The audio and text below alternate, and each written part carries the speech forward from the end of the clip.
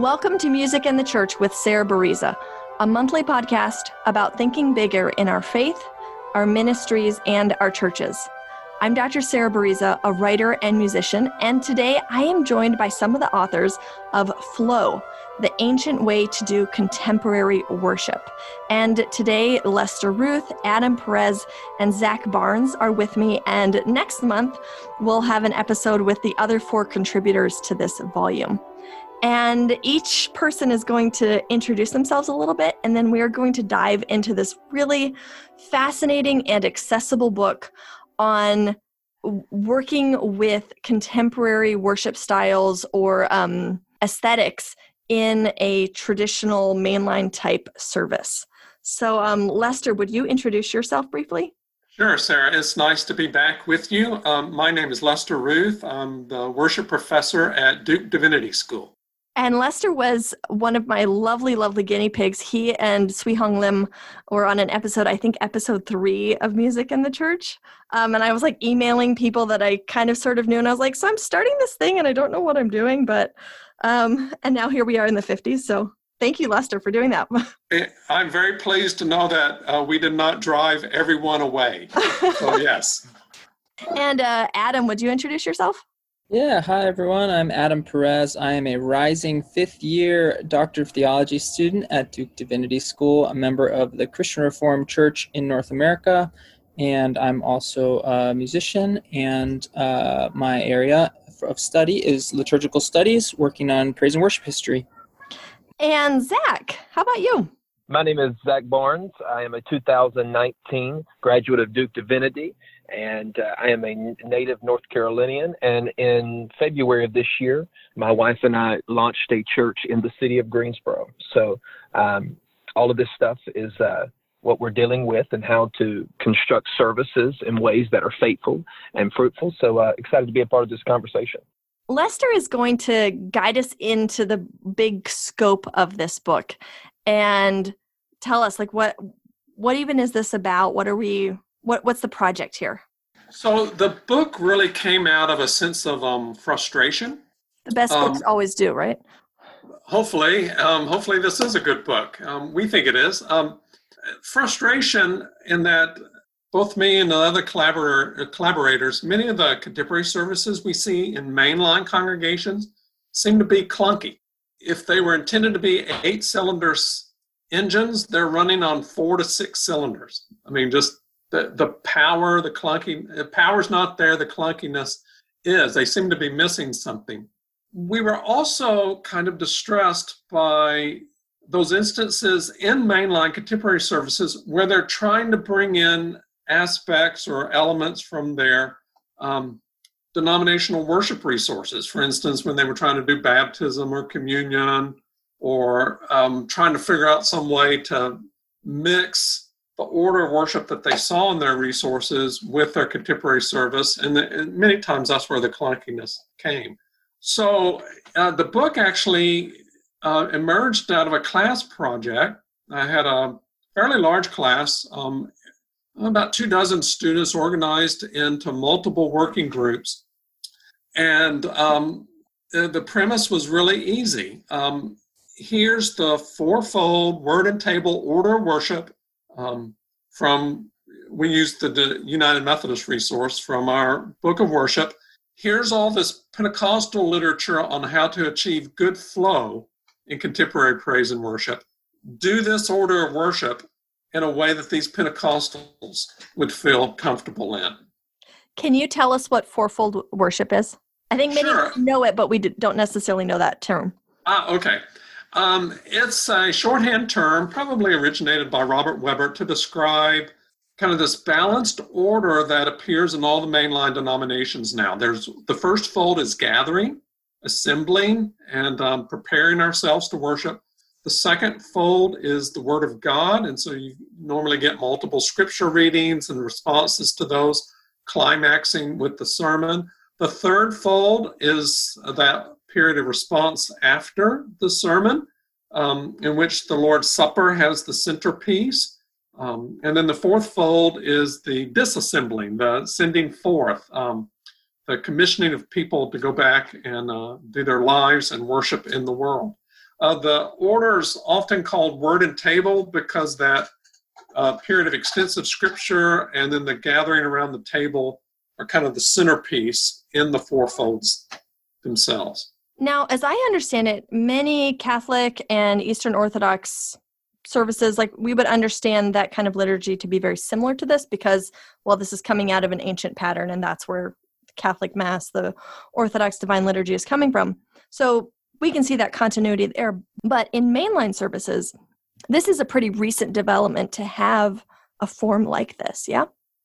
Oh, absolutely. One of the after effects of the Protestant Reformation is that Protestant orders of worship went all over the map. And so this fourfold order is a reclamation from the first centuries of the church. And it was part of an ecumenical liturgical movement to kind of promote this starting in the 60s and 70s. And so particularly Methodists and Presbyterians especially would have seen a major overhaul in the sort of order of worship being proposed in their denominational resources. And probably also in the frequency of receiving communion. That was part of it because one of the ancient norms is that communion is a weekly event. It is the centerpiece of Sunday morning. The day of resurrection is matched by the ongoing gift and power of God, as evidenced on the table in the coming of the body of Christ to the body of Christ. In reading Flow, I didn't realize something that was happening historically in the 80s and 90s, which is that you have the rise of what we call the worship wars. Are we going to have drums in the church? That kind of thing. And I didn't quite realize that this was happening alongside the rise of the fourfold worship pattern in mainline liturgies. Yes, it was. Unfortunately, the folks did not know each other or work well together, and in many respects, they were antagonistic from the very beginning. But amazingly, they parallel each other in terms of when they kind of got their feet on the ground and when they were being heavily promoted. For Methodists, I'm a Methodist, that period was the late 80s into the 1990s. And this is something that you, in this volume, you and your collaborators are arguing that actually this works really well together. These aren't two separate things that have to remain separate, and it's a clunky marriage if you put them together. You're actually saying, no, this can work really, really well and complement and make each side better. Yeah, that's the heart of the book, actually. And to try to make that point, we went back to one of the most important quotes in the history of worship, this description of worship from Justin Martyr in the mid-2nd century, which is a dominant text for all these recent revisions. And essentially, what Justin Martyr says is the people gather on Sundays, and then we read from the Old and New Testament, and then we have a sermon, and then we get to the period of extensive prayers, and then comes the gathering around the table, and then we all go home. He describes the fourfold order in a way. But what we did is we did a close read on that Justin Martyr passage and teased out 3 elements that he describes but are often overlooked. One of them is an open-endedness to time. So the service has a distinct order to it, from gathering to word to table to dismissal, but the time is not tight. It's not completely scripted. And he really gets at that, especially when he says, we read scripture as long as time permits. Well, it doesn't take a rocket scientist to realize that means somebody's having to discern when's the appropriate time to move on to the next thing, which in the history of contemporary worship is a major sort of capacity that the worship leader has to have. The second thing that we found in Justin was extemporaneity. None of the prayers are written down. So when they pray, they're praying from the heart. Again, a very commonplace aspect of leadership in contemporary services. And then the third thing, this third point of connection between contemporary services and what you can see in Justin Martyr, is the description of the order not by labeling things, but by describing a sequence of actions. And in the history of contemporary praise and worship, time, starting in the 70s especially, but 70s and 80s, that's how the order of contemporary praise and worship is always described, as by sequence of key actions, which is exactly what Justin Martyr does. So, sequence of key actions, extemporaneity, and open-endedness of time, elements that are intrinsic in contemporary worship, but also found in Justin Martyr's description of a fourfold order. When you're talking about the fourfold order in services today, I was so fascinated because it's so spot on. You talked about, well, we have these sequence of actions, but the action is often obscured. So for instance, we have a doxology. Well, doxology is the action of praise, but we call it the doxology, and we mean Old Hundredth, and everybody stand up because you gave your offering, Yeah, see, Justin Martyr, if he had wanted to describe that, he wouldn't have said, and then we do the doxology. He would have said something like this, and then with one voice, we praise the Father and the Son and the Holy Spirit, which is what the doxology is. Mm-hmm. Yeah. And so what it seems to me what you're doing is you're saying, look, we're already doing this. It's just obscured. And you have this, you make the point, I'll quote from you. It became easier to think of word and table, that's the fourfold worship, as a sequence of liturgical objects, not as a flow of worshiping actions. Yeah. When I've taught on this, sometimes I will mention something that I've seen, not a lot, but I have seen this. People actually sit there with their bulletins, and as a certain thing is done, they will check it off. And whenever I've taught on this, people in the audience will say, yep, I've seen that too, which indicates they're not seeing the whole thing as a flow of continuous action. They're seeing it almost as independent or semi-independent things. And we got that done, so let's move on to the next thing. I think this is where I confess that I did that as a child. But, when I was a child, I thought like a child. And I made tally marks of the pastor's verbal idiosyncrasies because so bad, but literal tally marks of his ums or whatever they were. Yeah. Oof. There, I got that off my chest. Well, one of the points I try to make in the book, and it's one of the things I'm most pleased with, is almost the psychology of having word and table, a fourfold order, on a page with the individual acts of worship identified and sequenced top to bottom on a page. What sort of consciousness that creates subtly of what this is and what's going on. It almost reminds me, or it does remind me of back in the day I used to do chant. That was my master's thesis on Benedictine chant. But I'm thinking of how chant became codified. So you have this taught to an oral tradition with lots of improvisation, and then you write it down. And once it's written down, this is the way it has to be. And this is the form. And if you depart from it, potential. And if I can jump in here too, I think this is also the case for contemporary worship. Resources that were published for mainline congregations is that they took that same logic of the traditional order of worship, its actions, and they said, okay, well, instead of this, you do this. Instead of this, you do this. And it followed from the same logic, but just sort of replaced one object with another object and didn't think about the logic of what was happening and why it was happening. And I think that's part of really what we're trying to get at, is that underlying logic and framework for how you go about leading a service and leading worship in this way, rather than just planning worship in this way or organizing worship in this way. I like doing that, the swap. Oh, instead of the opening hymn, we'll have a 3-song set with a drum. Oh, we have a contemporary service. Yeah, an image I use sometimes, and it's not in the book because we didn't want to keep compounding, conflating metaphors and images, but I like the idea of a computer interface and operating system. And in my mind, when a lot of mainline churches wanted to implement contemporary services in the 80s and 90s, they adopted the interface, what it looked like, in the immediate, but they didn't adopt the operating system, this logic that Adam just talked about.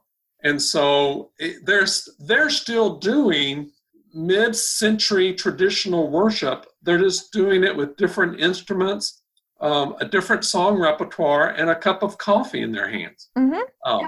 But it's still mid-century Protestant worship. It's not truly contemporary in what contemporary praise and worship originally was about. And I think that's an important piece too, just thinking that what we're trying to do also is speak and draw from the goods of praise and worship to do this work, to write this book. We're not just saying, again, here's another veneer on mainline worship, but actually there are goods in praise and worship that we're trying to make available to mainline congregations that isn't just a superficial or isn't a veneer on the order of worship. I think that's really a crucial piece of a crucial posture toward praise and worship that's not often held in a lot of traditional contexts, which is maybe why they end up with orders of worship that are just the surface level, contemporized, but not deep in the heart of it. I think that's why I see a lot of relevance here for Roman Catholic liturgies, where you as the church musician you're not empowered to change the liturgy, right? That's not your job. But I think in looking at this book, you can see a lot of ways of like saying, oh, here's how I can, improve on what I'm doing as a musician here.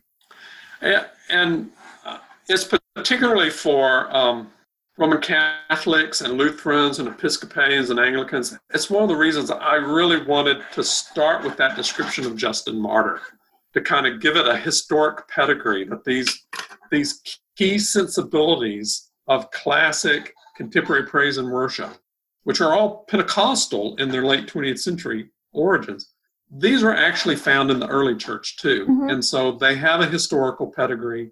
They are patristic. We do not need to be afraid of them, even if we're unfamiliar. This is where I'm Orthodox. I work in a mainline church, but I'm Orthodox. And this is where like Orthodox texts on worship that are geared towards, say, like evangelicals or something. They're like, well, we start with Justin Martyr.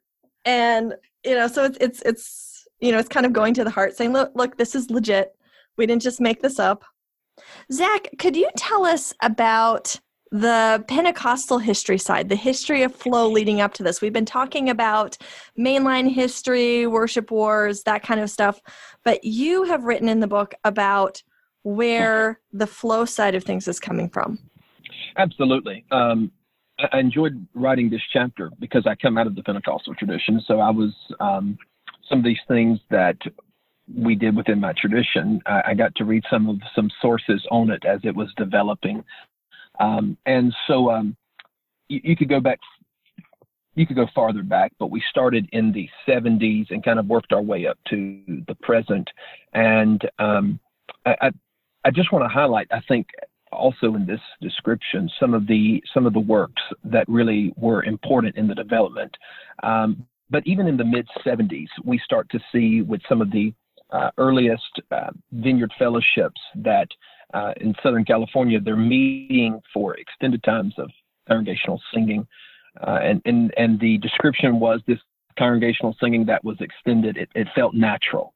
There was this sense of nothing being forced. It wasn't just the music, but there was this singing. There was this love among people. There was this evident work of the Holy Spirit that was among people. People are praying for one another. Musicians are shifting from one song to another. And so we're starting to see just these ideas of flow that are developing. And then you get one of the major works that we mentioned in this section was David Blomgren's 1978 book on the Song of the Lord, and how important that has been to just the overall development of flow within contemporary worship. Blomgren was a Pentecostal and started speaking about this system of flowing, how to achieve good flow. And you start to see that singing these scriptural courses. One of the interesting things I found that is different with the earlier practitioners of flow versus later ones is the earlier ones, there is this more of a sense of extemporaneous singing. Whereas by the time you get into the thousands, even now, no church is going up there with a list of songs and deciding which one to sing in the moment. Some worship pastors I've spoken to are planning out they're singing 2 to 3 weeks in advance. But, many of these early practitioners of flow were suggesting that you would have a list and you would categorize that list. You'd have songs of the same category, or songs of the same tempo, songs of the same in the same key, and you would basically flow in those moments, choosing those songs as you felt led of the Holy Spirit, as you felt was appropriate. And there were some practical considerations that are given from individuals during this time. You don't want to go from a fast song to a slow song back to a fast song, because it messes with the energy of the people. It kind of throws them off a little bit. And, those are some important practical considerations.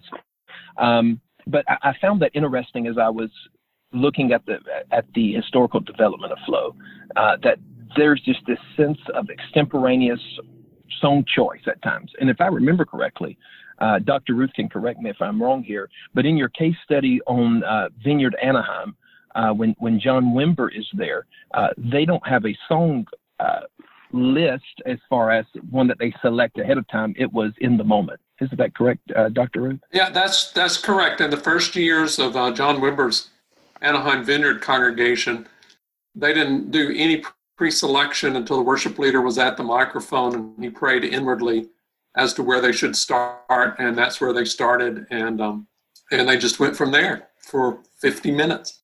Yeah, and I think key to flow as a whole, and Blomgren really kind of hits this, is this idea of just spiritual sensitivity.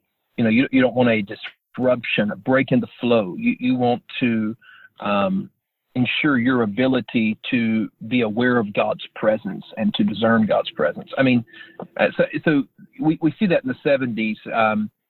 By the time we get to the 80s, you can't forget the name of Bob Sword, who's writing on worship. In fact, I saw a Pentecostal charismatic pastor a few months ago, before all of this COVID-19 stuff really came to the forefront, who was at a conference, and he mentioned that Bob had such an impact on him. And so Bob's just been an influential name there. And I think one of the things that jumps out about Bob is his encouragement to worship leaders to work with musicians to ensure this steady, this consistent rhythm, to ensure that flow is at work within worship. It is this integration. So what we're starting to see is, historically, the worship leader was the one behind the pulpit, but there is this kind of shift within some contemporary circles that the worship leader is the one behind the guitar, or the one who is leading singing. By the time we get into the 90s, we're starting to see the ecumenical direction of the contemporary movement. What starts out among charismatics and Pentecostals, by the 90s, you have Baptists. I mean, you've got Don McMahon, who was a praise and worship leader at a large Baptist church in Oklahoma, who's writing The Practice of Praise, a handbook on worship renewal. He's arguing for a typical form of contemporary worship. There's this ecumenical nature. And as we alluded to already in our discussion, this is the time worship wars are kind of going on. And so contemporary worship is taking this ecumenical orientation. But by the 2000s, if I'm going to highlight someone in the 2000s, I would really like to highlight Paul Baloche, who did a lot. I mean, his historic Leading Worship, Creating Flow instructional DVD that was used by many people. And his whole thing in that particular DVD is he is instructing people. So that's kind of like just a general kind of seeing what's happening. So Zach just made reference to Paul Baloche, that DVD.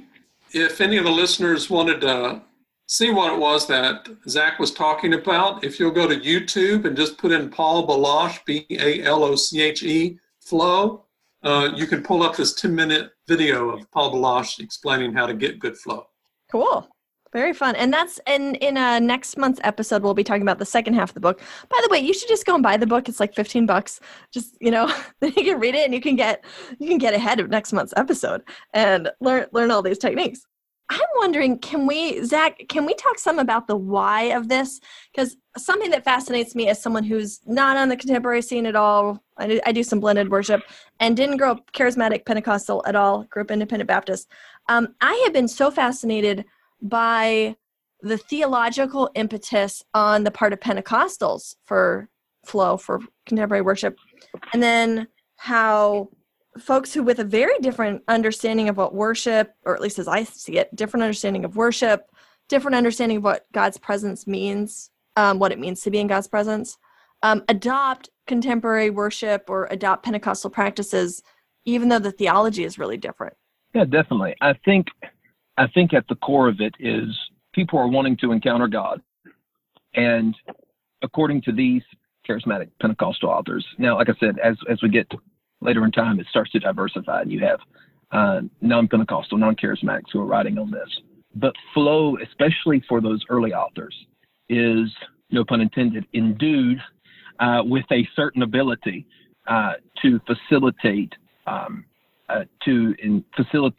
encounter with the presence of the Lord. So Pentecostal worship, Pentecostal theology with an emphasis on the Holy Spirit, and this encounter with God, this lived experience, this pursuit of the presence of God. It's at the very core of what Pentecostals do. So a worship service, whether for good or bad, is judged based on the encounter with the presence of God. And so I think these writers, especially the early charismatic Pentecostals, are trying to put into words the best way to do this.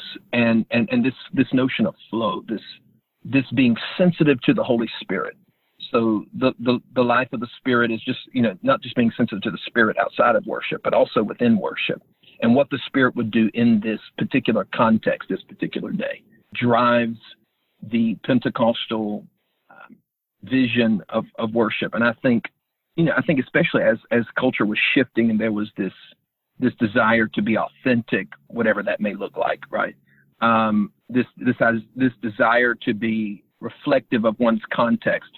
I think that's why many churches probably sought to adapt to that contemporary worship, as well as I think there is something beautiful about it, this sense of being dependent on the Holy Spirit and the leading of the Spirit in a particular way. Not that those who didn't do flow weren't dependent on the Holy Spirit, but in this particular way, I think there's something beautiful about it that adds to the worship service. Adam, you look like you have something to say. Well, I was just going to say one thing I really like about it's a blessing and a curse, I guess, about the word flow is, and Zach, you can clarify this for me, but the way a lot of early Pentecostal charismatic writers were talking about it wasn't just about the experience of flow in the congregation, but about sort of hitching up onto God, the flow of God, and this sort of sense that our worship sort of gets in the water with the flow of the Spirit. So the flow isn't coming just from some personal discerning action of the worship leader, but that God is doing something already, and we're trying to come along with it. And so the flow of God precipitates the flow of worship, and those two things, the experience and that larger cosmic reality are sort of syncing up in that moment. A river that is just going, and you step into the river and you go with it.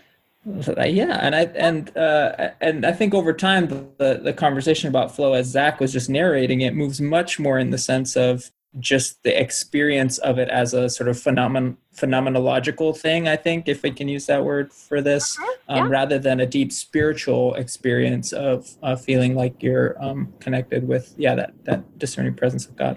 Adam, I think you're right on that. I mean, because early Pentecostals, charismatics would talk about people missing it in a service, right?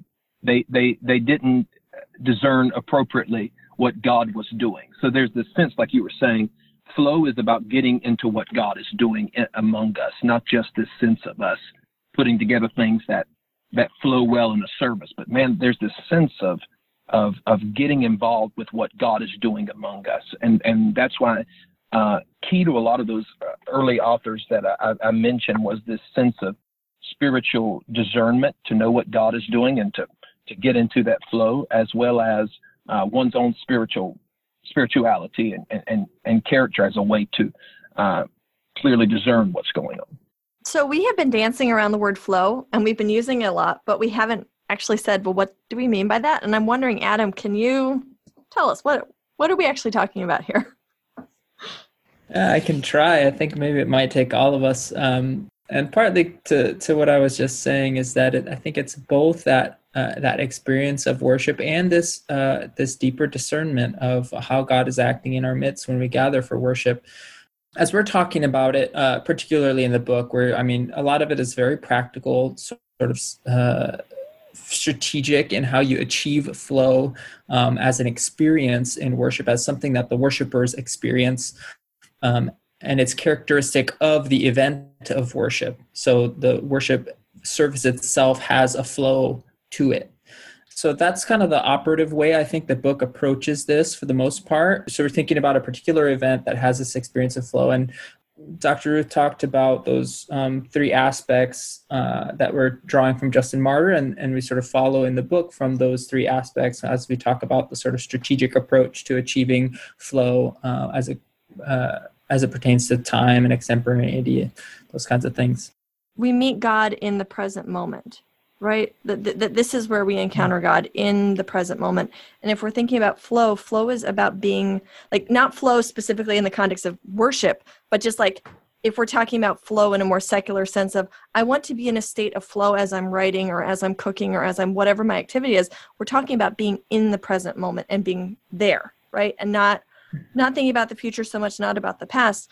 And I think what y'all are arguing is that we meet God in the present moment. We want to, as worship leaders, as pastors, we want to facilitate people being in the present moment, basically being mindful. I think what we're suggesting in the book is that we can actually, through our worship planning and leadership, help our congregations, help our communities have that depth dimension of attention to the moment.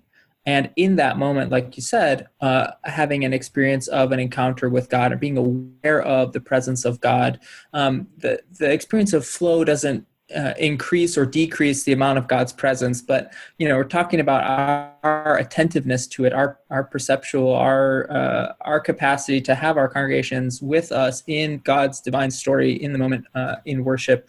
And those strategies that we offer are aimed at helping achieve that in our worship services. Mm-hmm. Yeah, that's such I think, an important part about God's presence. We're not saying that God disappears on us or that we have to do some magic hocus pocus to get God to come and talk to us. That's not at all what this is about.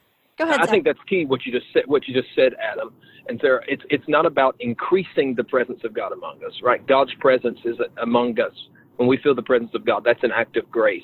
But it's about making sure that we are attentive and aware of that presence. And there are ways that we can do that. And that's what many of those authors that I mentioned, and especially all of them in that particular chapter, they're concerned with creating an atmosphere where we can be attentive to the presence of God. We can be aware of the presence of God in certain ways.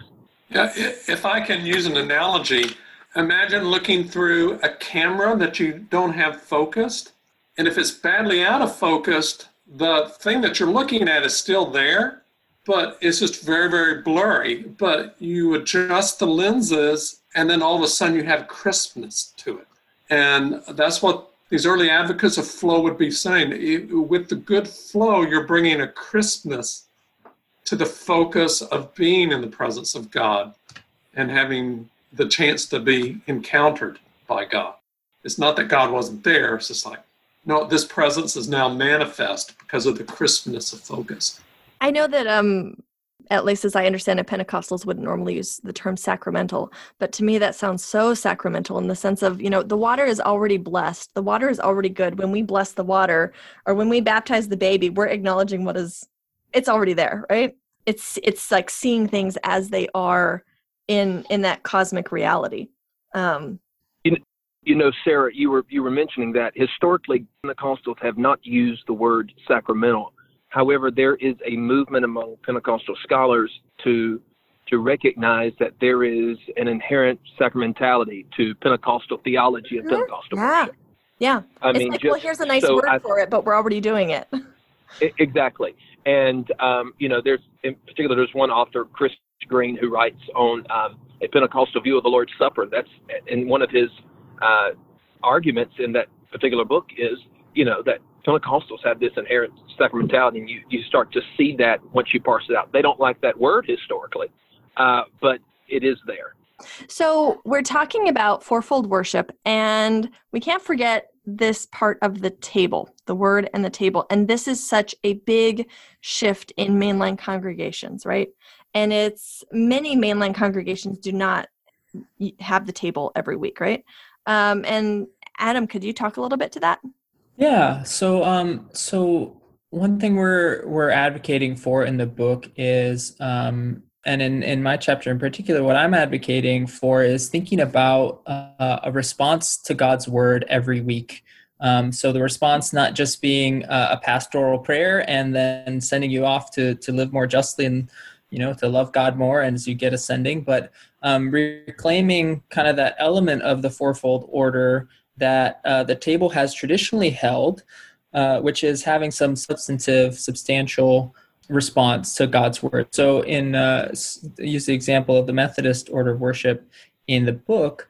The third fold of the United Methodist order of worship has this segment called Thanksgiving and Communion, or table, and it's marked by the activities specifically of the table of, actually the intro to the table, the confession, the distribution, all those elements. And what we're suggesting in this chapter is actually that piece, the table itself, is part of a larger response to God's word, which might include other elements. For example, reading the creeds together or doing some sort of, affirmation of faith more broadly is part of the ways in which we respond to having heard God's word.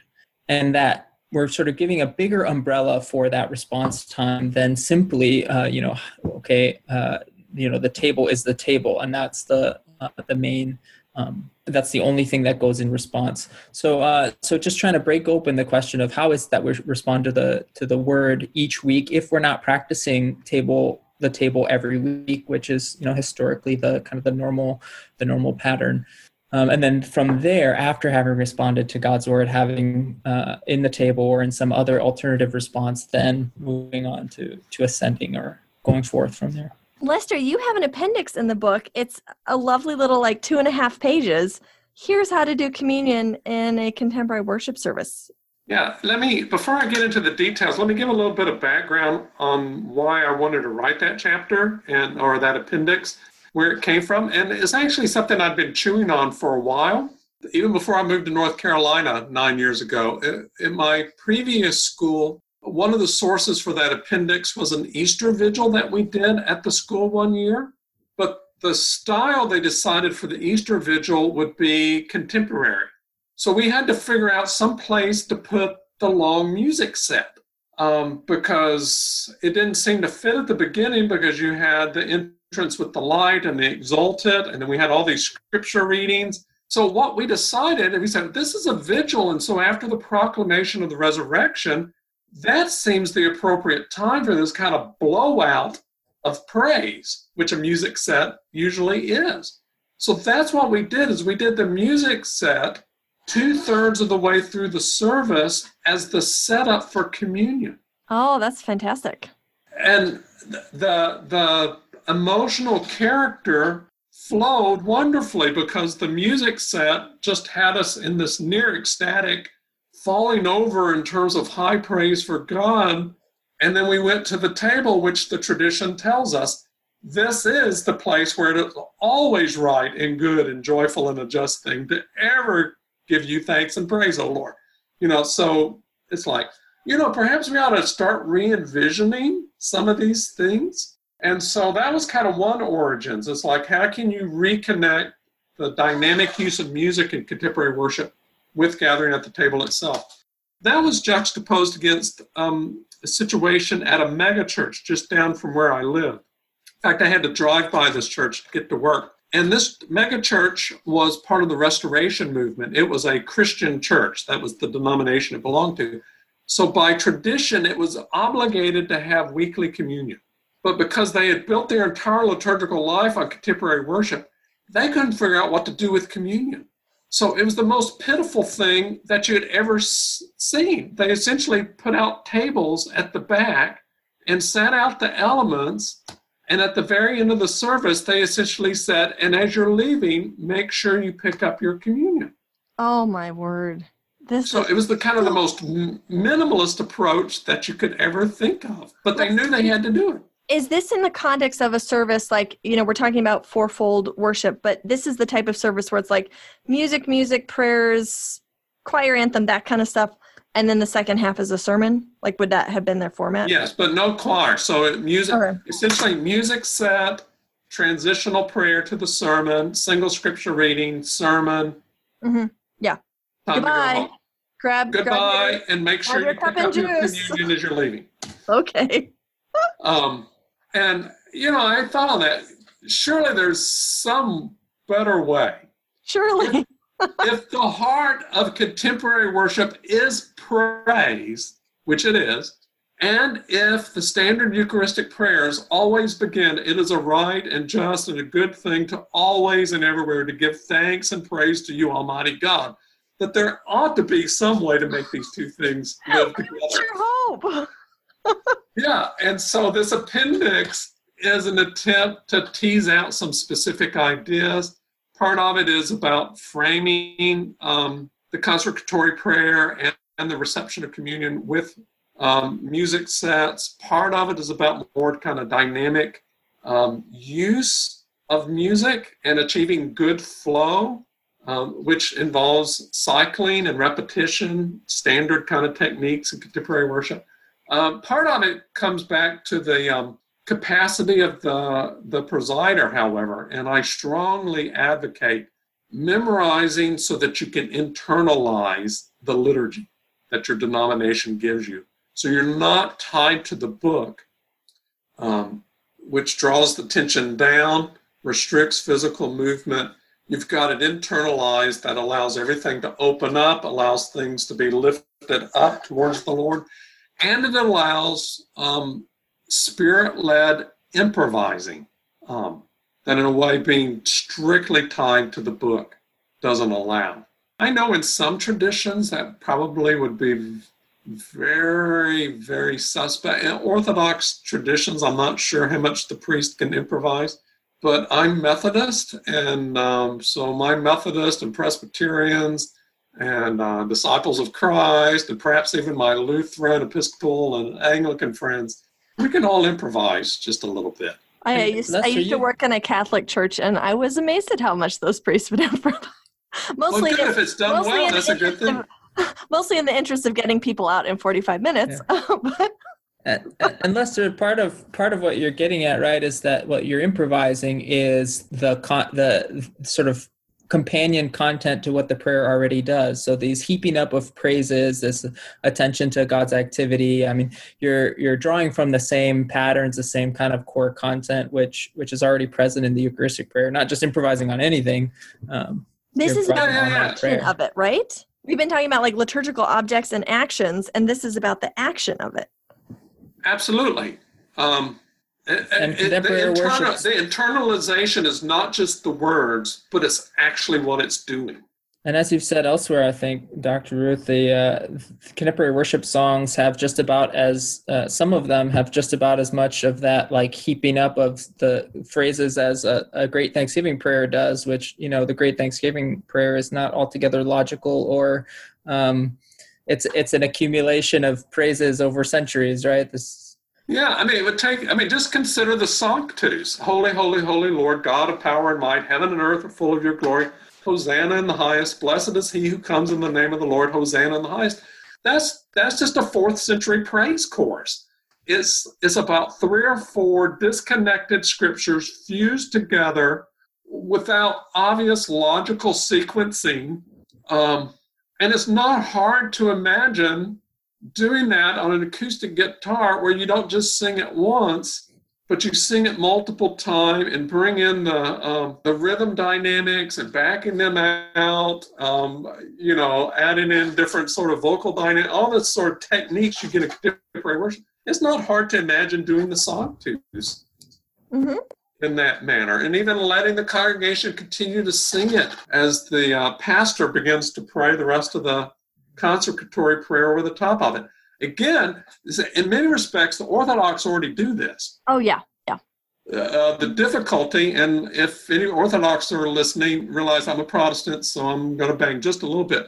The difficulty is that the prayer is said is not said in a loud enough voice so that the congregation can hear it too, as well as what the choir is singing. Yep. Yeah. So I see what you're saying, where you can have, especially if you're singing a chorus, where the words are repeated, you can also hear. Yeah. So what we're advocating, and what I'm advocating in the During the Communion, is not just harmonization with the literal musical notes itself, but the harmonization between the musical and the spoken and the emotional elements that are all wrapped up in communion. Big thing. What you're saying is not at all music is background music or unimportant. You're saying this is like a wonderful marriage of complementary elements.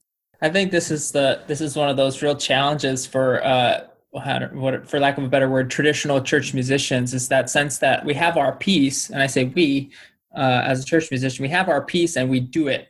And the service sort of like stops before us and begins again after us, or, we're part of it, but we're not integrated with other actions in the service. I mean, I'm thinking of any symphony where a theme returns, counter theme returns over top of some. I mean, you wouldn't say to the violins like, that theme is not important. No, what the layering itself is the thing that gives it that depth dimension, is having them happen at the same time is added value, not detracting from the value of one thing. So I want to get on my church musician soapbox. Listeners to this podcast have heard me talk about this before. If you're in a church that treats the musicians as, the hireling that shows up for $100 on Sunday mornings to play the hymns that the pastor hands them, that's all you can do. But in contemporary worship, even if you just have volunteers who are leading, just quote unquote, but no matter who's leading, they are integral to the spiritual leadership of the service. And I think in mainline churches, that's a huge missed opportunity. I get to say this because I'm the actual minister of music at a church. Thank God that's not where I am. But in so many churches, it's just like, well, show up and play the prelude and postlude, and also shut up, and you're not a spiritual leader. And the challenge of viewing, a particular generation that I've interacted with of church musicians who see themselves as preservers of a tradition, this is very threatening, because it's suggesting that preserving a certain tradition of church music as such is not their primary function, at least at this moment in the service and at this moment in the sort of divine action of worship. There are still other times for choir anthems. There are other times for these other sort of standalone one-off events, but more. Yeah. This is so much more integrated and so much more spiritually driven. And I say this as someone who tries to use elements of this in a very traditional kind of worship. To me, this isn't about musical style so much as motivation and spirituality and understanding of the cohesive element of the table. I'm happy to ride on the contemporary church musicians too, who've adopted the same logic of, I have my pads set up to do a certain thing and my loops and my tracks, and I've got my stuff to basically facilitate a 3-minute and 37-second version of this song. So, this is going to go for 3 minutes. I see the countdown clock in the back. This is all orchestrated as highly as, a Beethoven symphony. And even with the loops and returns of the same melody, we know how long it's going to go. We have it scripted to a T. That's not what we're advocating in this book and around the practices of the table, particularly that there's a dynamic interaction that we can plan for, to be fair, but it doesn't consist in the musicians understanding their role as independent from the other actions of the service. We just said a lot. Is there anything we want to say as we wrap up? I appreciate you encouraging people to buy the book. We hope they will, not that we benefit from it, but all the contributors really think God has led us to do something that's of use to the church here. And both this appendix on doing communion, the insights there could be applied to doing baptism too, or doing major services like the vigil. But we think we have we wanted to have a useful gift to the church, and we think that we've done that. All of us who contributed to the books are all close acquaintances and cooperative colleagues with each other. We're willing to do consultations and workshops once traveling starts again, if any of your listeners would like more of this in person. And I want to just add too, we come coming at this, as Lester described at the beginning, as a class project, but the contributors to the book speak for the other contributors. I mean, we have multiple pastors, dozens of years of ministry experience and pastoral and music roles. We're not coming at this as outsiders to Christian worship or as from the academy. We are also in the academy, but we come to that with our pastoral and local church sort of love and desire. So the book is very much informed by a pastoral practice. Thank you to Lester Ruth and Adam Perez and Zach Barnes for this wonderful conversation. There's information in the show notes where you can get in touch with folks, find out where to purchase the book, which would be like everywhere where you can purchase books. But if you want a link, it's at the show notes, musicandthechurch.com. You can also find lots of resources there, including my weekly newsletter and podcast for church staff, Getting to Nimble. And if you've enjoyed this show, please share it with your colleagues. The best way for them to find it is by word of mouth. If you'd like to get in touch, send me an email at musicandthechurch@gmail.com. I'll be back next month with another episode of Music and the Church with Sarah Bareeza, also on Flow.